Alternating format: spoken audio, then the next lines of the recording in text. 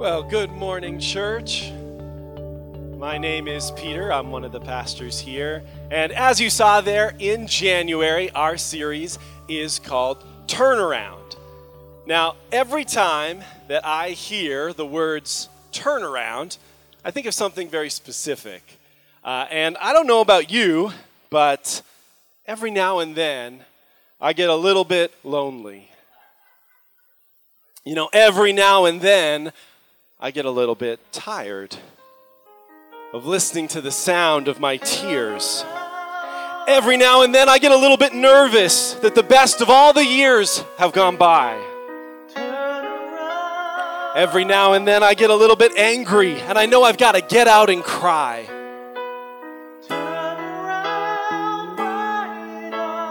Every now and then I fall apart.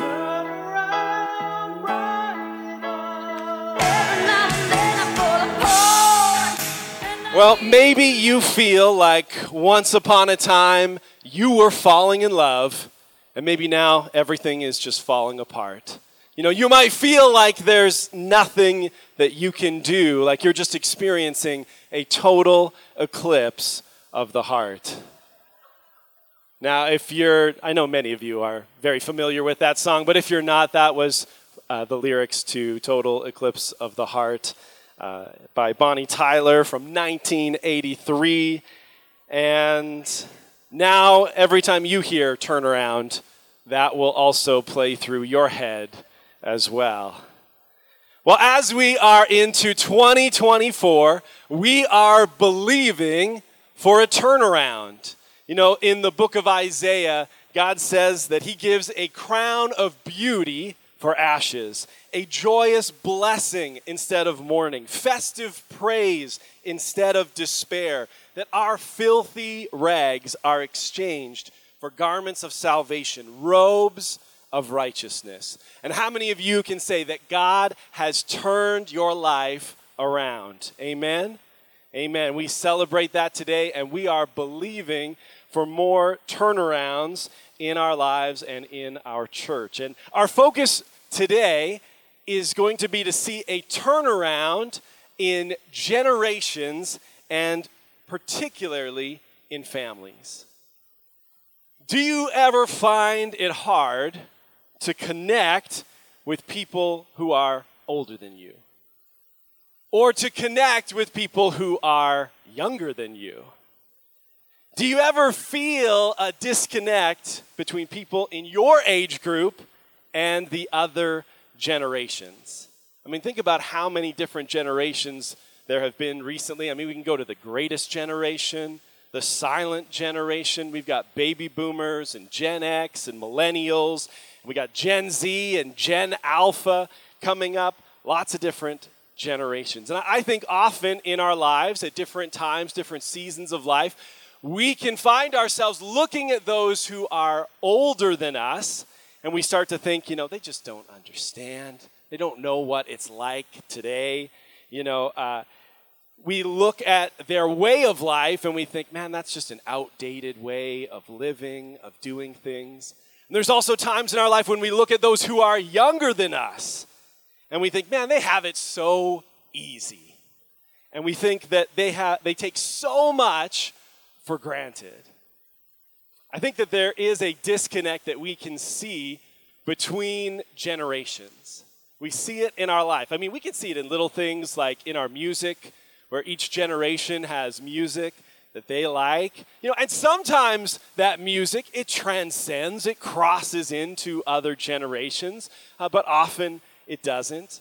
And recently, my kids have really been into listening to music, and they have kind of taken over my music streaming service, and it has completely messed up all my auto-generated playlists to the point where my wife and I were listening to the date night playlist, and all of a sudden it started playing songs from High School Musical. I mean, talk about a mood killer. So we have different preferences when it comes to music, and sometimes that can lead to a bit of a disconnect from one generation to the next. We see it in technology, all of us. The technology that we grew up with, that we we're used to. I mean, it changes so rapidly, so quickly, that there's a disconnect between different generations just when it comes to technology or even how we do church. You know, I first preached at Eastside, it was like 15 years ago, and back then, I had to sit on the stage with the leaders and stare out at the congregation during worship. Was a little bit awkward. We had paper bulletins that were printed off that everybody went through. It took a half an hour just to do the announcements. 3 different people came up and shared on the first Sunday I ever preached, and we all read through the bulletin together. Things were a little bit different then. I think I even had to wear a tie back then. So we see that things change. How each generation does church looks a little bit different, and that can lead to a disconnect between different generations. But I also think that we see in our world, especially now, there's a lot of tension between generations. And especially when we look at social media or being online, we can see a lot of disrespect from younger people or older people, a lot of name calling, right? And so we see people saying like boomers are out of touch. And millennials, all millennials are lazy. And you know what? Nobody wants to work anymore. And we all know Gen Z is soft, and on and on. We can see a lot of anger in how we look at and approach people in different age groups, whether they're older than us or younger than us. And I think that there is a real challenge that we see in our lives when it comes to communicating and crossing generational lines. I mean, parents, how many of you have ever felt disconnected from your children? You know, you want to connect with them. You want to understand. That's how I see it with my own family as my kids are getting older.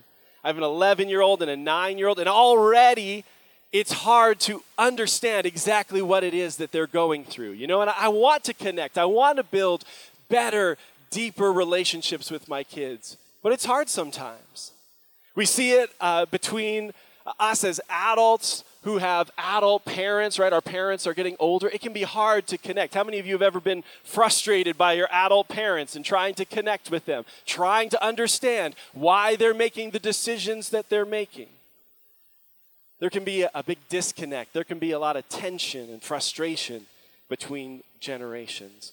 Older people, do you ever feel disconnected, underappreciated, or just forgotten by younger people? And so even when our hearts are in the right place, when we're trying to do this well and in a God-glorifying way, we can still see how difficult it is. And then if we consider family pain and trauma, broken relationships and unresolved anger and unforgiveness and abuse of all kinds, it becomes even more difficult. Well, the Bible speaks to these issues in several different ways that I want us to look at today. And first, in the Old Testament, the last book of the Old Testament is the book of Malachi. And at the end of Malachi, the last few verses of Malachi, right at the very end, the last few verses of the whole Old Testament, there is a prophetic promise that the prophet Elijah is going to come. And he is going to turn the hearts of the fathers to their children. And he's going to turn the hearts of the children to their fathers. And the Old Testament, it ends with this promise. And then there's 400 years of silence. And then at the beginning of the New Testament, we see it starts with a prophet, John the Baptist, who comes. And an angel promises and prophesies about the life and the ministry of John. And it says that John will be a man with the spirit and the power of Elijah. That he will prepare the people for the coming of the Lord. He will turn the hearts of the fathers to their children. And he will cause those who are rebellious to accept the wisdom of the godly. And this poetic and prophetic image of the hearts of the fathers being turned to their children and the hearts of the children being turned to their fathers, it speaks both to healing for our families, our nuclear families, and also a realignment of the generations. Because one of the themes in the prophets, particularly in Isaiah, is this idea that the patriarchs, the biblical heroes from long ago, the Abrahams, Isaacs, and Jacobs, would be ashamed and they would turn their face away from how people were currently living their lives, how God's people were actually living. There was a great disconnect between the forefathers and then the today of how God's people were living. They were not in alignment. But in the life and the ministry of John the Baptist, as he is preaching and calling people to repentance, as they are turning from their sins and being baptized, as they're turning towards God, it's this realigning of the generations. From what the patriarchs, from the biblical heroes of the Old Testament, how they lived, how they were following God. Now the people are coming back into alignment. Their hearts are being turned back towards each other. And when we look at our lives and we look at our families, consider the factors that come into play, the things that divide our families, the things that pull us in different directions. Those things that when you get your family together, whether it's for Thanksgiving or for Christmas, what are the things that once the topic turns to politics or it turns to different ideologies, different ways of thinking, ways of viewing the world, we see these different tensions that come into our families, these different dividing lines that we draw, these factors that are pulling us in different directions. But it's interesting that when we look at the Bible, and we look particularly in the first century AD, we look at Jesus' time that he comes and ministers in, that there were a lot of those same types of factors at play, pulling apart and dividing families. And so in Jesus' time, you would see in families, there might be some who would be drawn to the teaching of the Pharisees, the religious people, right? And so they would be pulled in that direction. And then some might be hearing the appeal of the Sadducees, and a little bit of a different perspective, especially when it comes to resurrection. And so you might have that tension in families. In the different generations, you would have those who were the zealots, who were all about, we have to overthrow Rome. We got to get Rome out of here. And they were very passionate and willing to fight and to die for that cause. And then you had other generations or other groups of people that were saying, hey, Roman occupation, this is just a reality. We just have to learn how to get along and make this all work. And so there's these different pulling factors, these different dividing lines, even in Jesus' time. And as we look at these things that pull at us or divide us when it comes to families, I think that the temptation for us is to look at, how can we see healing in our families? How is it? If we're asking ourselves, what can heal the disconnection and the tension between generations and in our families, that our first instinct might be to say, Jesus. Jesus will heal our families. Jesus will bring us all together. But we do need to remember that Jesus himself recognized that his coming and his message would actually divide families. In Luke, Jesus says, I didn't come to bring peace on earth. I came to set the world on fire. In Luke 12, verse 52 and 53, this is Jesus. And this is what he says, from now on, families will be split apart. 3 in favor of me and 2 against. Or 2 in favor and 3 against. Father will be divided against son and son against father. Mother against daughter and daughter against mother and mother-in-law against daughter-in-law and daughter-in-law against mother-in-law. That was Luke 12, 52 and 53. And we see this today in our church and around the world, that there are families here that have been divided by faith in Jesus.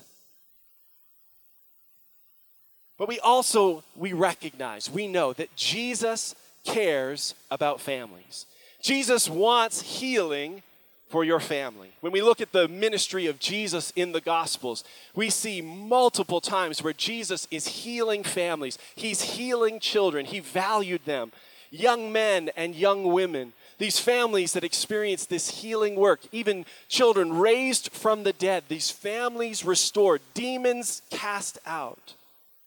And I want us today to look at a story that Jesus tells about healing for a family. And if you have your Bible, I'd love for you to join me. It's in Luke chapter 15. Luke chapter 15.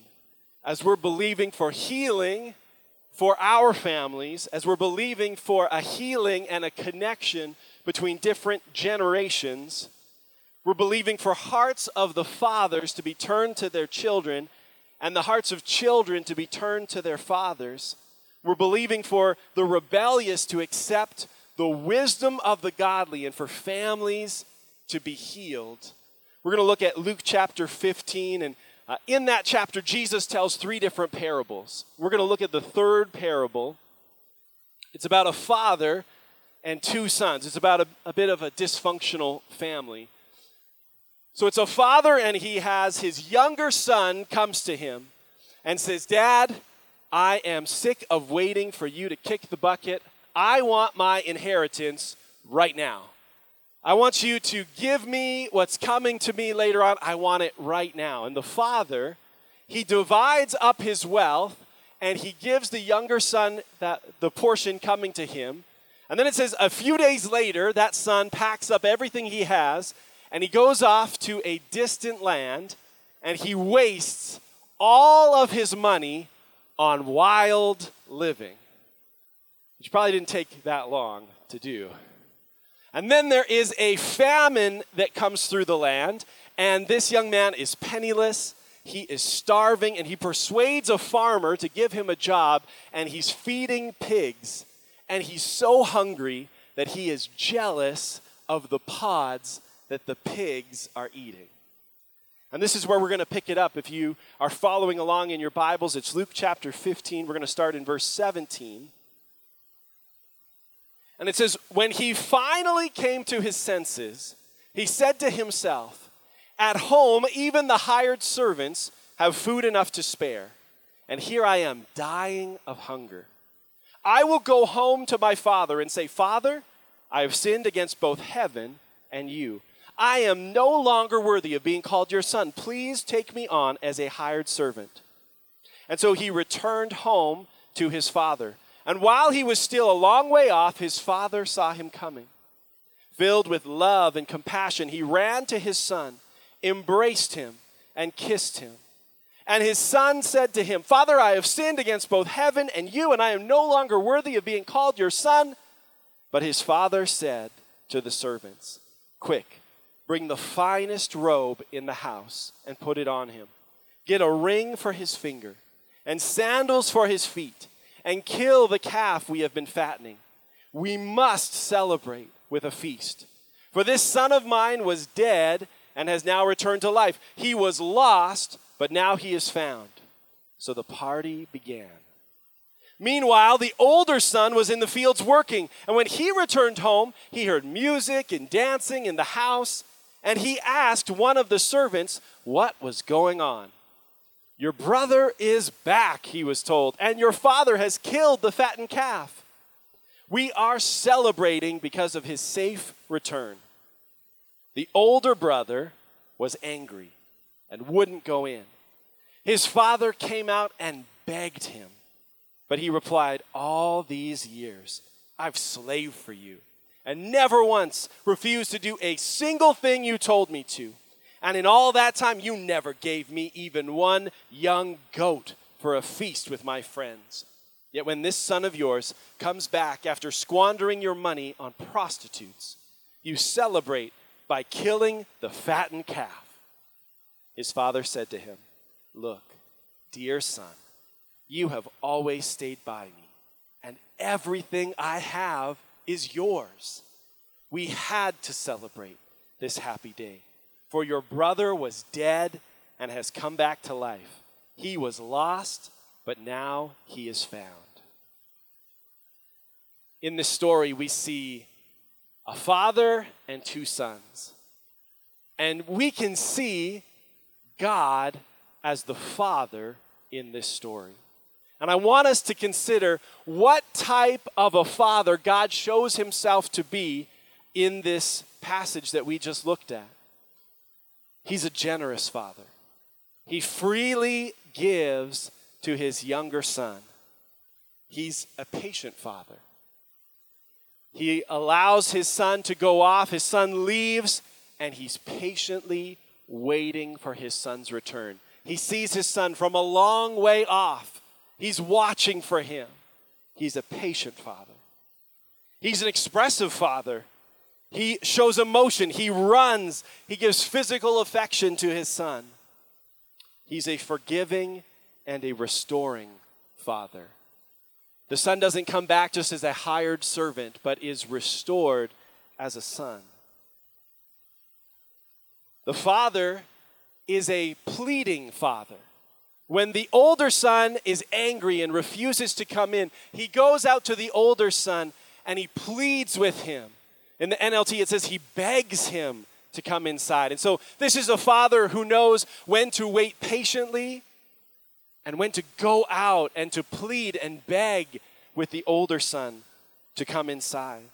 And he is a celebrating father, getting the robe and the ring. I love that he says twice, we must celebrate. We had to celebrate. And I want us to consider today, if you're here as a parent, I want you to think about what can we learn from this story as parents? How can we as parents be like the father in this story? What does it look like for us to be generous parents and patient with our children? To be expressive in our love and forgiving, restoring, even knowing when to wait patiently and when to go out and to plead and to beg our children, and how to celebrate our children. The father doesn't treat his two sons the exact same. He recognizes the uniqueness of each son and the situation that they're in. One he runs to, one he restores, one he goes out and he begs that older son to come in. I want us to think today as children towards our parents and as children towards our God. Can we see ourselves in the children in this story? Can we see ourselves as these two sons?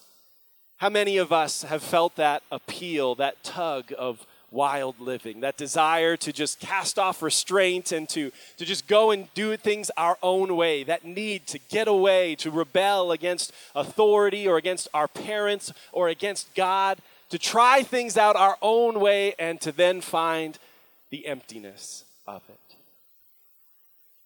There's another son who stays, a son who is dutiful, but judgmental and uncaring. He doesn't care that his younger brother has come back home. All he can think about is how this impacts him and his situation. He's self-centered. He's stubborn. He's unyielding. And the story ends without a conclusion about what decision it is that he's going to make. The father goes out to both of his sons. He goes and runs to meet the younger son. And he goes out and he pleads and he begs with the older son. But the story ends with that older son standing outside the house with a decision to make. Will he stay in his anger? Will he stay disconnected outside of the party?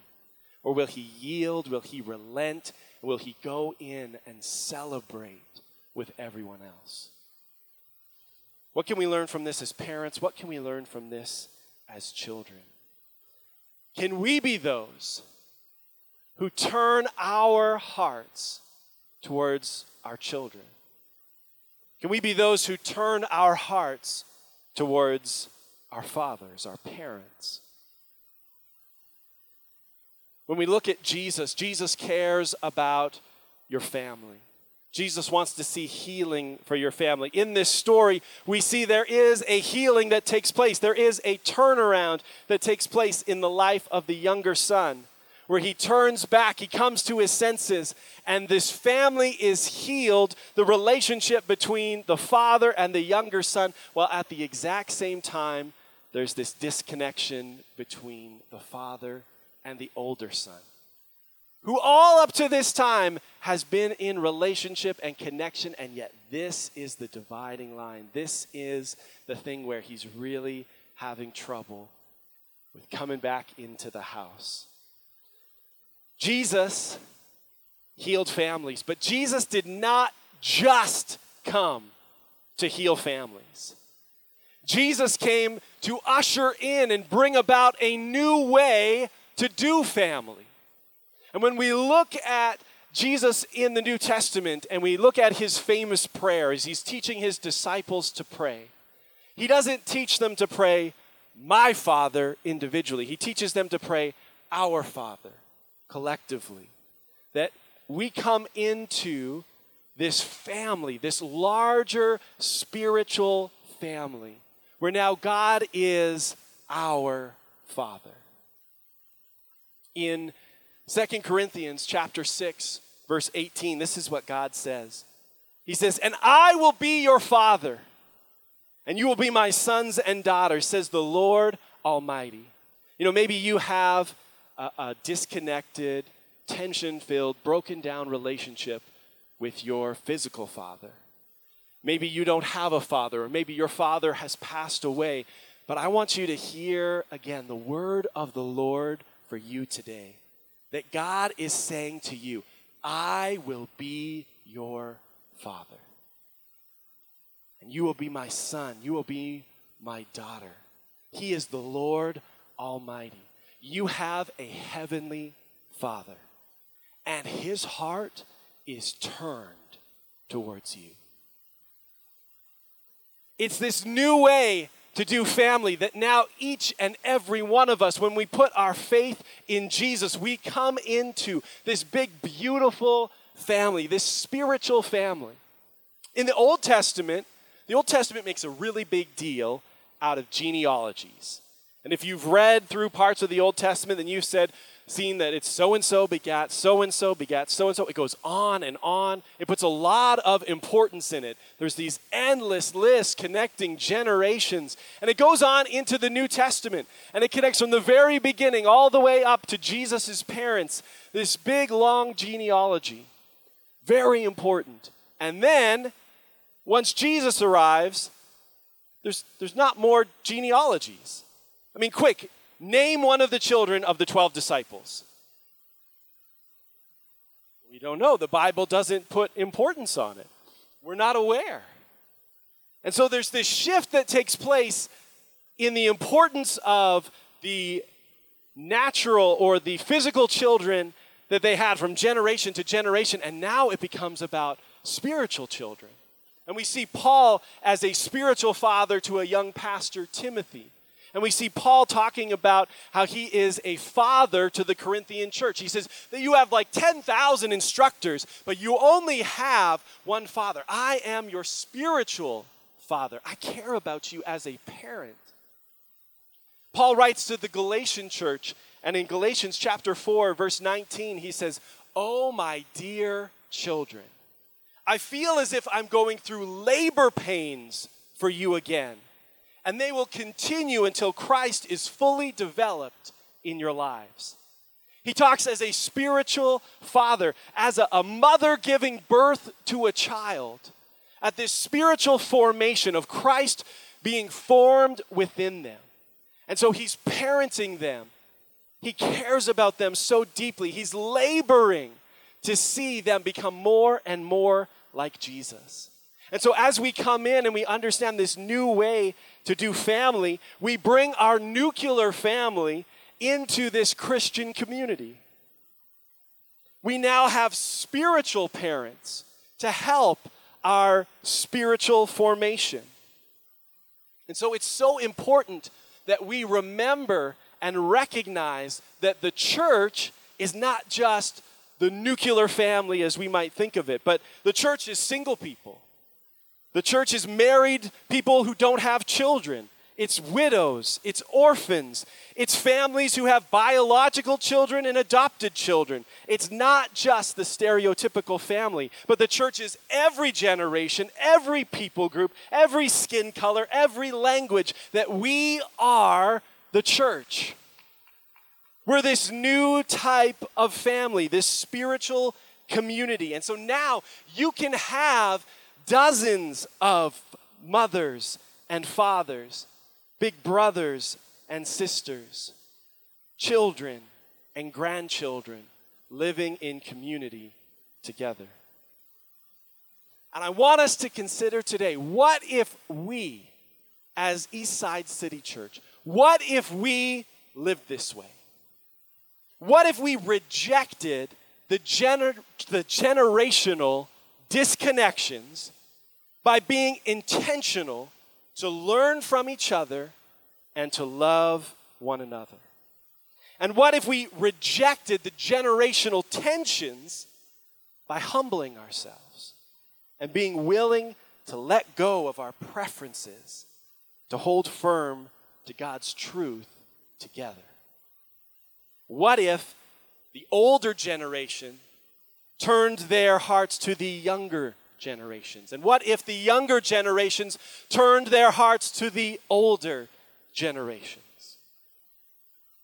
I want to encourage you today. Pray for your family. Pray for your nuclear family. We believe with you for your parents to be saved.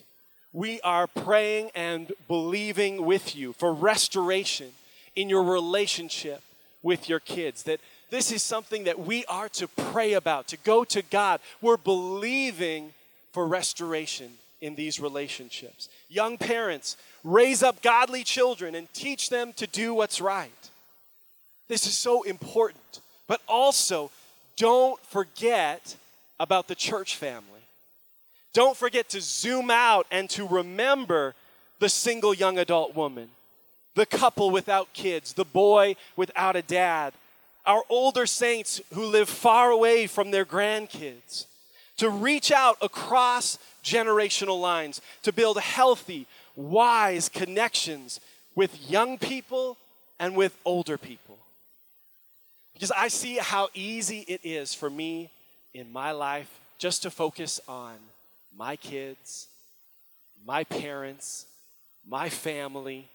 You know, it's hard for me to turn my heart to others, to remember what others are also going through. And yet, we need to remind ourselves that this is how the church thrives. That this is so important. Do we truly value this way of living? Jesus cares about your family. Jesus told a story about a family that was dysfunctional. This good father with two sons, one that was rebellious and ran away and then came back, and one that stayed dutifully but yet was uncaring, and yet shows in his words how disconnected from his father he really was. He really didn't understand his father and how much his father loved and cared about him. But Jesus didn't just come to tell stories. Jesus didn't just come to heal people. Jesus didn't come to condemn the world, but Jesus came to save the world. And Jesus died a horrible death on a Roman cross. He proved his love for you by bearing your sin and your punishment on the cross. For every time that we have rebelled, every time that we have wasted what God has put into our hands, every time that we've gone our own way, every time that we have stubbornly been disconnected from our Father and judgmental and uncaring and resistant to him, Jesus, he bore our punishment, our sin on the cross. Jesus proved that he was the Son of God when he rose again. Jesus didn't come to bring peace on earth, but he came and set the world on fire, and yet he bridged the great divide that separated God and you. And now each of us must choose. Will we stay outside of the house, whether because of rebellion or stubbornness or our anger, or will we be welcomed in as children of our Heavenly Father through our Lord Jesus Christ? You know, the lyrics of the silly song that we started things off with today, you know, maybe today you're lonely. Maybe you're tired. Maybe you're angry. Maybe you are falling apart. Maybe you are in need of a turnaround. And I want us to close our eyes, and I want to pray together as a church and give an opportunity for us to respond to God this morning. Jesus isn't just a storyteller, he's a Savior. And he died to save us. And maybe you're here today, maybe you're watching online, maybe you're listening to this, and you recognize that you need Jesus to save you from your sins. And if that's you today and you recognize your need of a Savior, Jesus, come into my life, that today I'm willing to come home. Today I'm willing to come into relationship with you, with my loving Heavenly Father, because of Jesus Christ, what you have done. And if you say today, Jesus, I need you to save me from my sins, would you just slip up your hand and say, that's me, to make that decision, to bow your knee to Jesus. Amen. Amen. Amen.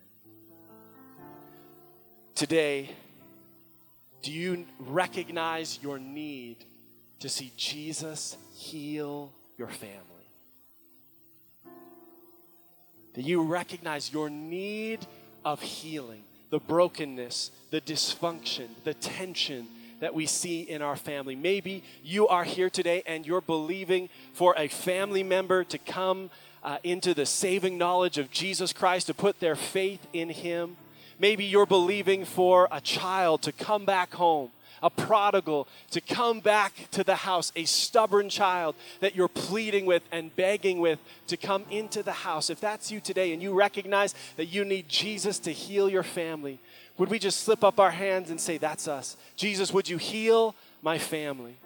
Jesus, we're asking and praying, God, we need a touch from you in our families. We need you to do a work that only you can do, that people would come to their senses, that people would come back home, that people would understand how much you love and care about them. Jesus, we ask and pray. And then finally, are you here today and you recognize that you need God's heart for your church family, to turn your heart towards other generations, other people, to consider how you can be a part of this great big spiritual family that God has brought us into? And if you'd say, God, I need your help. I'm raising my hand for that today. God, I need you to help me to turn my heart towards my church family, not just to focus on my own physical family. Jesus, we pray and ask, God, would you help us? Would you turn our hearts? Would you help us to love and care for and encourage our brothers and our sisters in Christ? We pray and we ask this in Jesus' name.